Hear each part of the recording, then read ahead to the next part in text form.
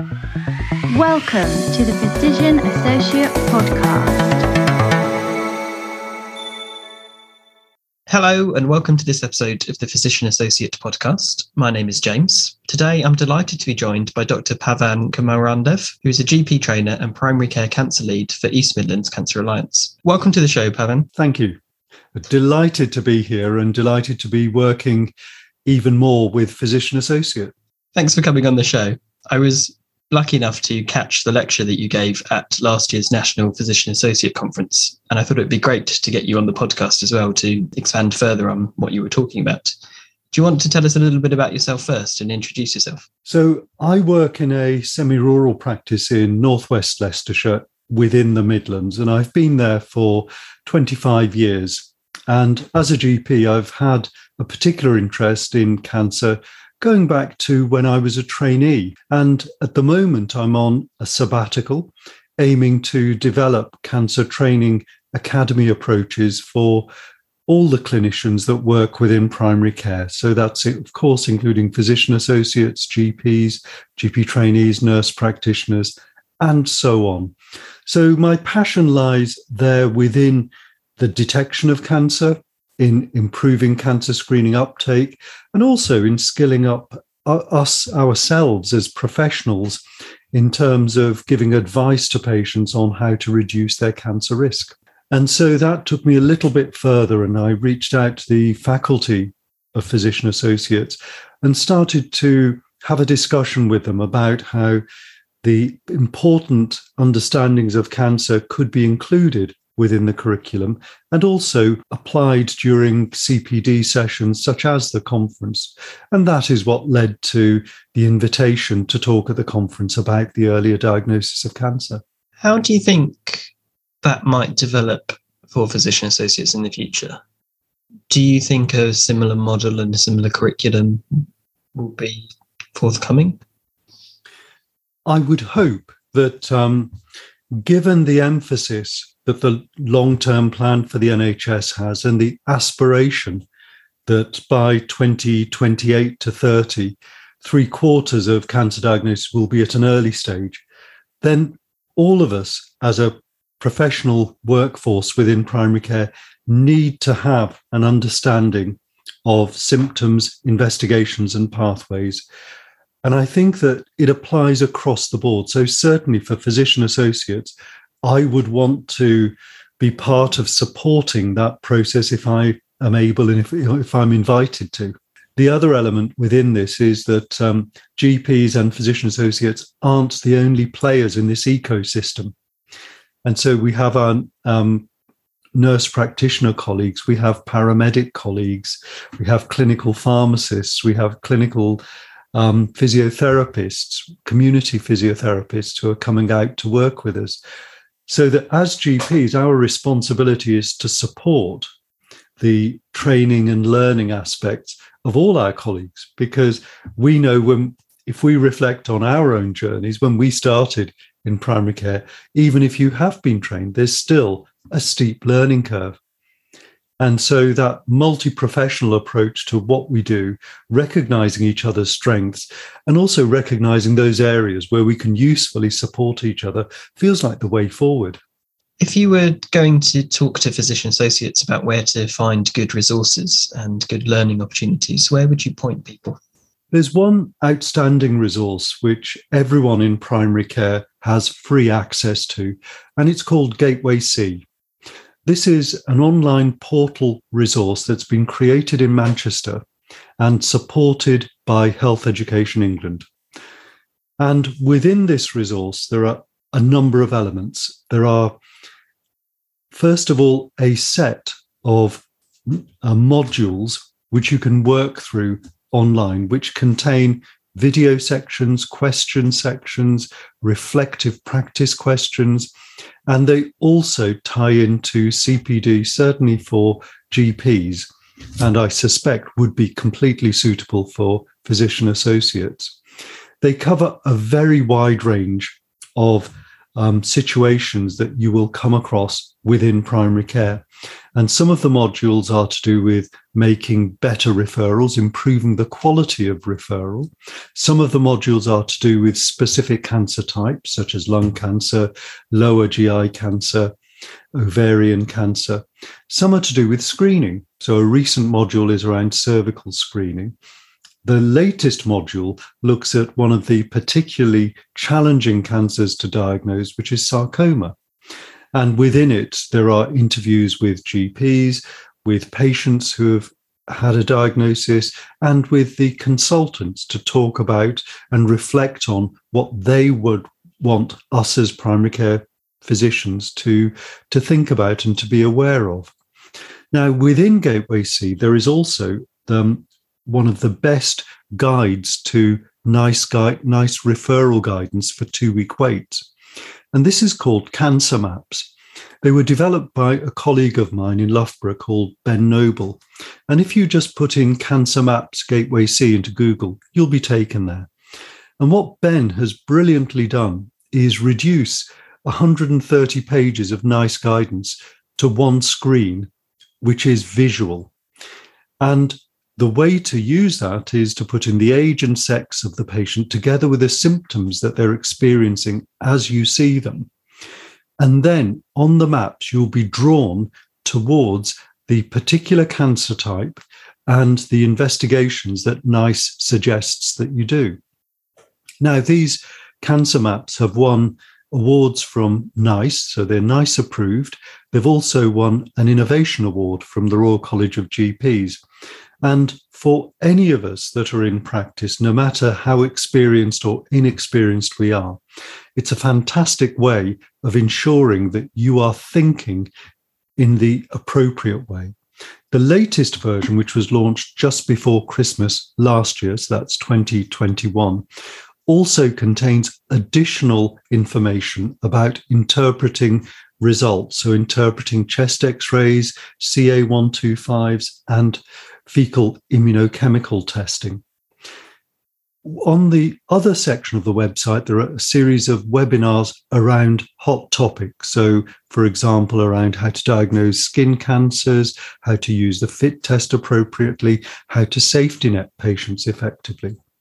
So if we were thinking about what is the which best buy primary care cancer education resource, I wouldn't look any further than that. Brilliant. Thanks, Pavan. I really like the way you phrased that. There's a question in my mind around physician associates as we're learning, as we gain experience of making diagnoses and investigations for cancer. Inevitably, through the law of averages, every clinician will miss things and will not spot the signs of cancer in every patient. What do you do when things go wrong like that? This is such an important question. And of course, it goes beyond cancer. Whenever our actions or inactions delay a diagnosis, the feeling that you get is always something that stays with you.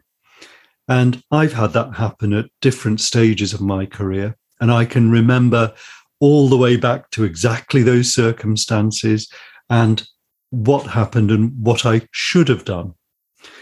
I think the first aspect here is that we're all very critical of ourselves.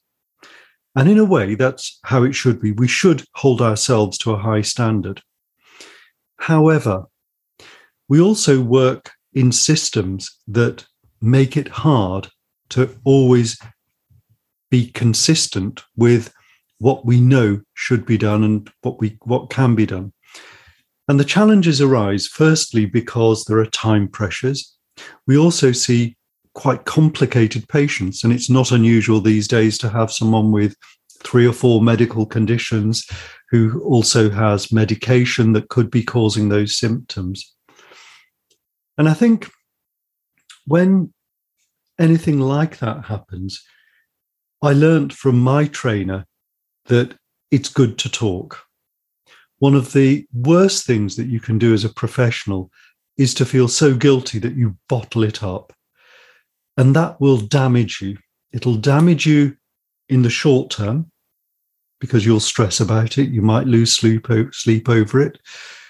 It'll damage you in the longer term, because any learning that you could have from that, it's really hard to take on board. So my suggestion would be that if you have an existing relationship with a mentor, or within the practice you have someone professionally that you can approach and discuss this with in confidence, that's what I would do as early as possible. The reason being that we all have been in this situation. We all know what it feels like. And so for those of us who are in those mentoring type positions, it's part of our responsibility to support you.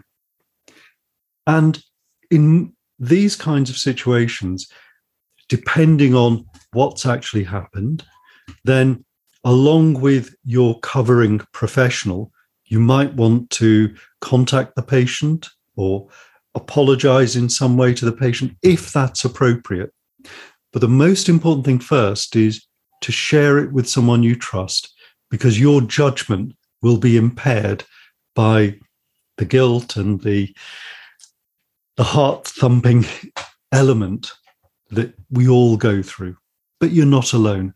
It's happened to me more than once. I've felt guilty about it and I've shared it. And I hope that whenever it happens, I've learnt from it and then shared that learning more widely.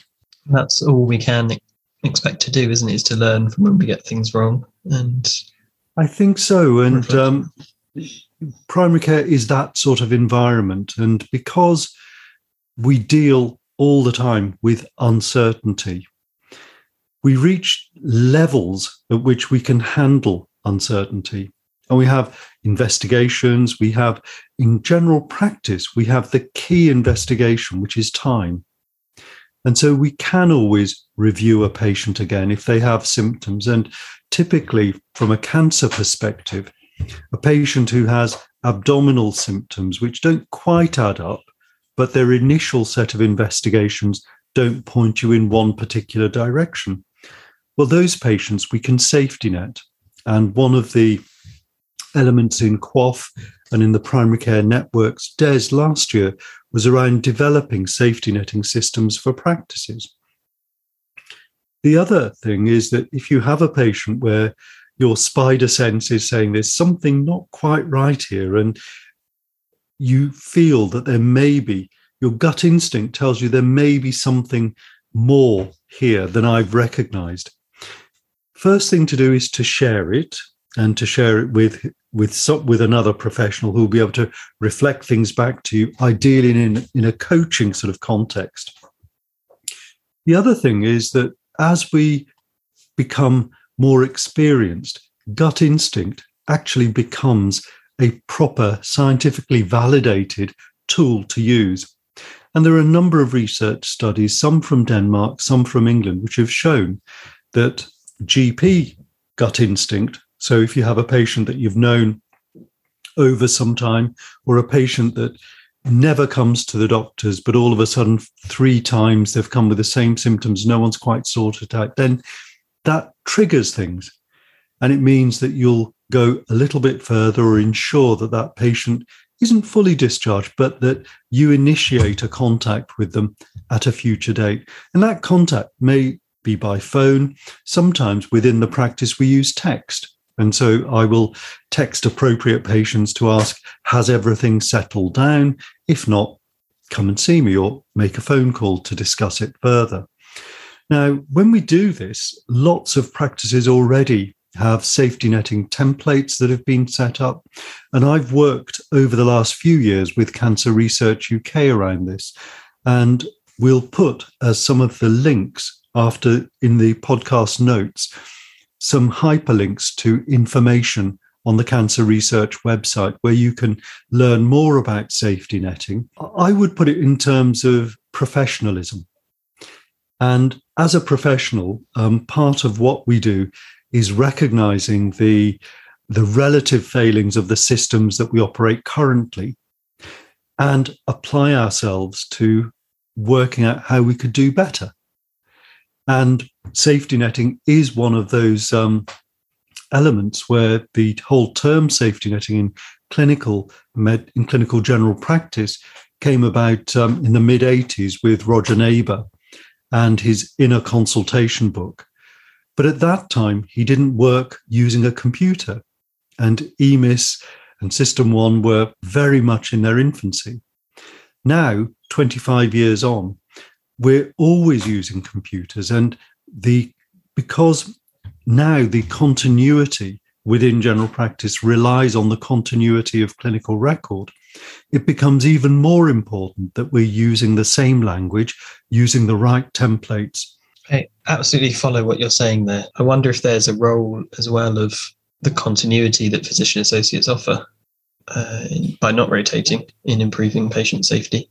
Oh, having definitely. That relationship between a PA and their GP supervisor. I think that's really important. And there's been a couple of papers published in the British Journal of General Practice highlighting how significant continuity is. And continuity has been shown to reduce admissions for patients with dementia, for example. We also know that any health systems worldwide that emphasize continuity within primary care end up with far better outcomes for patients. And if, as a PA, you are there 4 days a week, 5 days a week, then that is an opportunity to offer continuity. And we can't overestimate how important that is to patients and their families, that they're talking with someone that's familiar to them and someone who's taken an interest in them and someone who they can relate to. One of the, I guess, difficulties of being a physician associate is the inability to order ionizing radiation scans, which will hopefully change once GMC regulation comes in, and we'll be then able to order X-rays, which are sometimes quite an important part of cancer diagnosis pathways, aren't they? Absolutely. And the X-ray that we use most frequently in primary care is chest X-ray. And chest X-rays are interesting because we do them for a variety of reasons. And if we have a patient on the 2-week wait guidance, so the 2-week wait guidance suggests that anyone over 40 who has been a smoker and is fatigued, then we would be thinking about doing a chest X-ray. And the cancer maps highlight those situations. And so whilst as a physician associate, you may not initiate the ordering of a chest X-ray, you may well be on the receiving end when a patient contacts the practice again to find out what the results are, or when you see them for another condition and you see that the chest X-ray has been reported. Now, a really important thing to remember is that around a fifth, so 20% of chest X-rays in patients who eventually turn out to have lung cancer, that first chest X-ray will be reported as normal. So I should repeat that. A fifth of first chest X-rays in patients with lung cancer will be normal. So it then becomes important to be guided by symptoms. And the symptoms around lung cancer, as well as the typical coughing up blood, persisting cough, even within a smoker, but a cough that's a different character. Fatigue is another one. And for those patients that have had a full blood count as well, thrombocytosis, so raised platelets, is another clue. So if you have patients who have had a normal first chest X-ray, you see them 3 or 4 weeks later, but they're still not quite right. They're still fatigued. You arrange a full blood count, you get slightly raised platelets, then you should be thinking this patient does need to have further investigation. In particular, that leads to either low-dose CT or you would put them onto a cancer pathway if the other elements add up. So that's chest X-rays, which certainly I would hope that PAs will be able to order in the near future. There are some other tests that are important to appreciate, and one test that has been around for a few years now, but is gradually changing, is a test called the fecal immunochemical test, or the FIT test. Now, we use FIT testing in a number of ways, and the bowel screening program sends out a FIT kit to patients. Across the country, the age of the first FIT kit is coming down. So it used to be 60, and now the age has been reduced to 56. And different areas around the country will be having men that have this done at 56, then 58, 60, and every 2 years until the age of 74. And a really important thing to realize with the screening FIT test is that it's looking for a level of blood in the poo which is around 120 micrograms. Because these are men and women that don't have any symptoms. One thing to watch for is that you can have a normal screening FIT, but if somebody presents to you a couple of months after they've had their FIT test with a change in bowel habit, possibly rectal bleeding, and when you feel their tummy, you wonder if there might be a mass, and they've been tired, they look a little bit pale, but they then tell you, oh, it can't be anything serious, doc, because I had the bowel screen. The trick is then, disregard the bowel screen. You must. And what you must do at that stage is to do what's called a symptomatic FIT test. And the symptomatic FIT test looks for blood in poo, but at a much lower cutoff. So for the symptomatic blood test, it's 10 times lower. If you've got on the symptomatic test a fecal immunochemical test of more than 10 micrograms, then you need to go on a 2-week wait. So we're gradually learning how to do that. And unfortunately, there are still areas where it hasn't been made clear the differences between screening and symptomatic FIT. Now, recently, we've gone one stage further, and it's been specified that all patients who go on a 2-week wait pathway should have a FIT test done. And this is being brought in around the country. And you might ask, well, why should there be a FIT test when you've already decided that a patient is going on the 2-week wait? And the answer is that depending on how positive the FIT test is, secondary care can decide whether they go straight to a colonoscopy or whether they need to be evaluated by a consultant, or whether they go straight to a CT colonogram. So secondary care are using the FIT test as a filtering tool to decide the urgency with which to deal with patients. Now, this becomes extra important because after lockdown, the lower GI pathway is one of the most challenged. And so they have to try and prioritize people who perhaps have got cancers which are more advanced, so they can intervene quickly before you reach a situation where perhaps they might obstruct. So that's the FIT test. The final test that I'll talk about now is the CA-125 test that we do if we suspect ovarian cancer. And I think I'm going to here, James, give you a particular way of thinking that I use and I've developed over the years. And the thing to remember is that no woman over the age of 50 ever gets irritable bowel symptoms. And I'll repeat that. Any woman over 50 who develops symptoms of IBS has got ovarian cancer until otherwise proved. And I say that because ovarian cancer can be one of the harder cancers to pick up. And it's important to recognize that it can present with fatigue, it can present with abdominal swelling, it can present with symptoms of irritable bowel. So it's interpreted as being a kind of bloating. And we all try to understand and normalize our symptoms, but sometimes the language doesn't quite tell you what's going on really. And it's important if a woman presents in those circumstances to have, could it be ovarian cancer in your head? Because then what you would do is you would arrange for that woman to have a CA-125 blood test within the next week or 2 weeks. And that will come back and give you information. Now, the CA125 isn't the be-all and end-all, because the next investigation is ultrasound. And normally you would use something like a transvaginal ultrasound, unless somebody has ascites, and then an abdominal ultrasound would work. So that's really important to be aware of.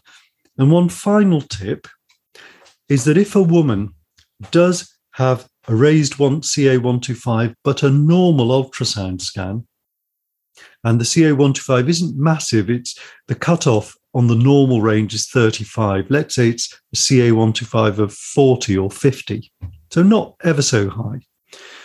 But if you experience that and the ultrasound scan comes back normal, then consider other abdominal organs and the chest. The reason being that some research published last year shows that the CA125 actually can be raised in pancreatic cancer, in hepatic cancers, and also in lung cancers. So it's an indication not to stop looking, but perhaps to widen your field of search, because people will really my patients really thank me for having thought about this, because often it's an unspoken fear for them.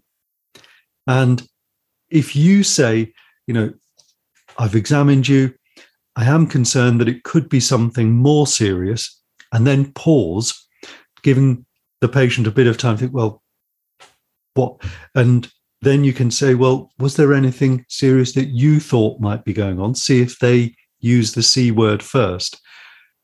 Often, if you use the word and say, well, I'm going to check to see whether it could be something more serious, such as a cancer, there's often a sigh of relief, because that's already gone through people's minds. And if you say it first, you're on the front foot, and you can then explore what that might mean and whether they have thought that it could be that.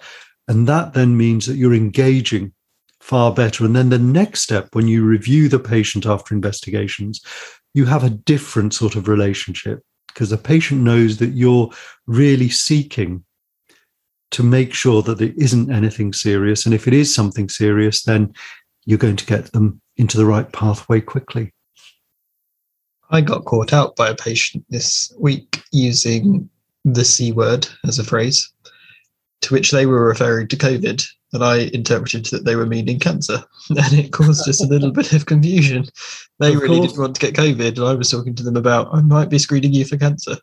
Yeah, and I must say I've got a webinar that I do where I call cancer the other big C, and the data suggests in quite a frightening way that there are tens of thousands of cancer diagnoses that should have been made during that period, but where patients themselves didn't present, or that when we asked patients to go for investigations, they were too frightened of catching COVID to go for the tests. And we're seeing that increasingly in the data, that patients are being detected with later stage cancer, where the treatment options are very different to earlier stage cancer. There was something I was reading the other day about the uptake of cervical screening and how that's been affected during the pandemic. If I think back a few years, when a famous celebrity makes a diagnosis of cervical cancer and publicizes it, there's often a rush to go in and get your smear tests. Or if there's a celebrity talking about prostate cancer on the news, I can tell something's been on the TV the night before, because then in my inbox in general practice is a whole bunch of men requesting a PSA test. National screening programs are very important, aren't they? And something that PAs can be involved with. Absolutely. And you're right about cervical screening. The latest data, which goes back to March last year, shows that there's been a 2 to 3% drop in cervical screening. And I think all of us as professionals have a responsibility to promote screening, especially when it's in such an effective program as these cervical screening. So we may all be aware that cervical screening starts at the age of 25 and finishes at the age of 64. and we have national call and recall systems within practice. We also have a system where after 2 declined invitations, the practice itself will send a reminder out to the ladies. Now, when we think about cervical screening in the younger age groups, there's been a greater drop-off. And in part, it's almost a success story because of the human papillomavirus vaccine. And so a group of women are coming through who had HPV immunization when they were younger. But then those women who are 27, 28 didn't have that. So it's important they still go on to have screening. So if on your screen you get the flashing alert coming up in the corner that someone's delayed or late for their cervical screen, please think about reminding them or just asking them. And the reason why this matters is that through lockdown, we have had the whole screening programs were at one point completely switched off. Then they were gradually introduced, and then with a second lockdown, they were closed down again. So we have a group of women that haven't been screened but should have been. And anything that we can do to encourage those women to come forward is to be explored. So in my area, we're running weekend clinics and evening clinics to try and pick up those ladies to give them flexibility of attendance. The other innovation that we're using is a way of sending them a video text, so a link to a video from the doctor or nurse from the practice promoting cervical screening. There is a really exciting development that will happen within the next couple of years, which is that women are able to do what's called self-sampling. So they're able to undertake, using a swab, an HPV examination. And effectively, you can do a vaginal swab looking for HPV, and that will give you results that are equivalent to detecting HPV on a smear. Now, that's been tested in London and has been very successful, particularly in older women. And I'm hoping that that will become an option going forward. The other screening programs are breast and also lower GI or bowel screening programs. And the bowel screening starts now at 56. There's a very simple one-off test that men and women can do. It's repeated every 2 years until the age of 74. Importantly, with both breast and bowel, although the program stops inviting them at the end, patients themselves only have to ring up and they can have another test. So I've got ladies who have completed their mammography program, but still want to go on and have mammograms every 3 years. And that's fine. They ring up the mammography program. Or if you have a well 76-year-old, they might want to continue having the FIT test. And all they do is ring the number. And the programs will send it out. They don't publicize that, but they should. Thank you. That's really interesting, and I'm sure will be of interest to lots of people who've been listening to that. There's lots of things that I've learned from listening to you. If people have been listening and have got questions or thoughts, ideas, where should they go to find answers and find out more about what we've been talking about? Are you happy for them to get in contact with you? Absolutely. I'd encourage it. Because I'm on sabbatical, I've got the headspace and the time. And the more people that reach out, the better, because then as I work with PAs as a group, it then allows me to, sort of speak with the right authenticity. But I'll share with you the links to Gateway C and some other information. Perfect. Thank you. And I'll leave your contact details in the show notes along with the resources that we spoke about earlier, so people are able to find them there. Thank you so much for joining me on the podcast. Thank you, James. And thanks to you for listening as well. I hope you did find that really interesting, and we'll check out the resources that we leave in the show notes. If you've got an idea for a future episode of the Physician Associate podcast, I'd love to have you on the show. Please get in contact. We're on social media at PA Podcast UK. And I hope you'll join me again for the next episode. Thanks for listening to the Physician Associate podcast.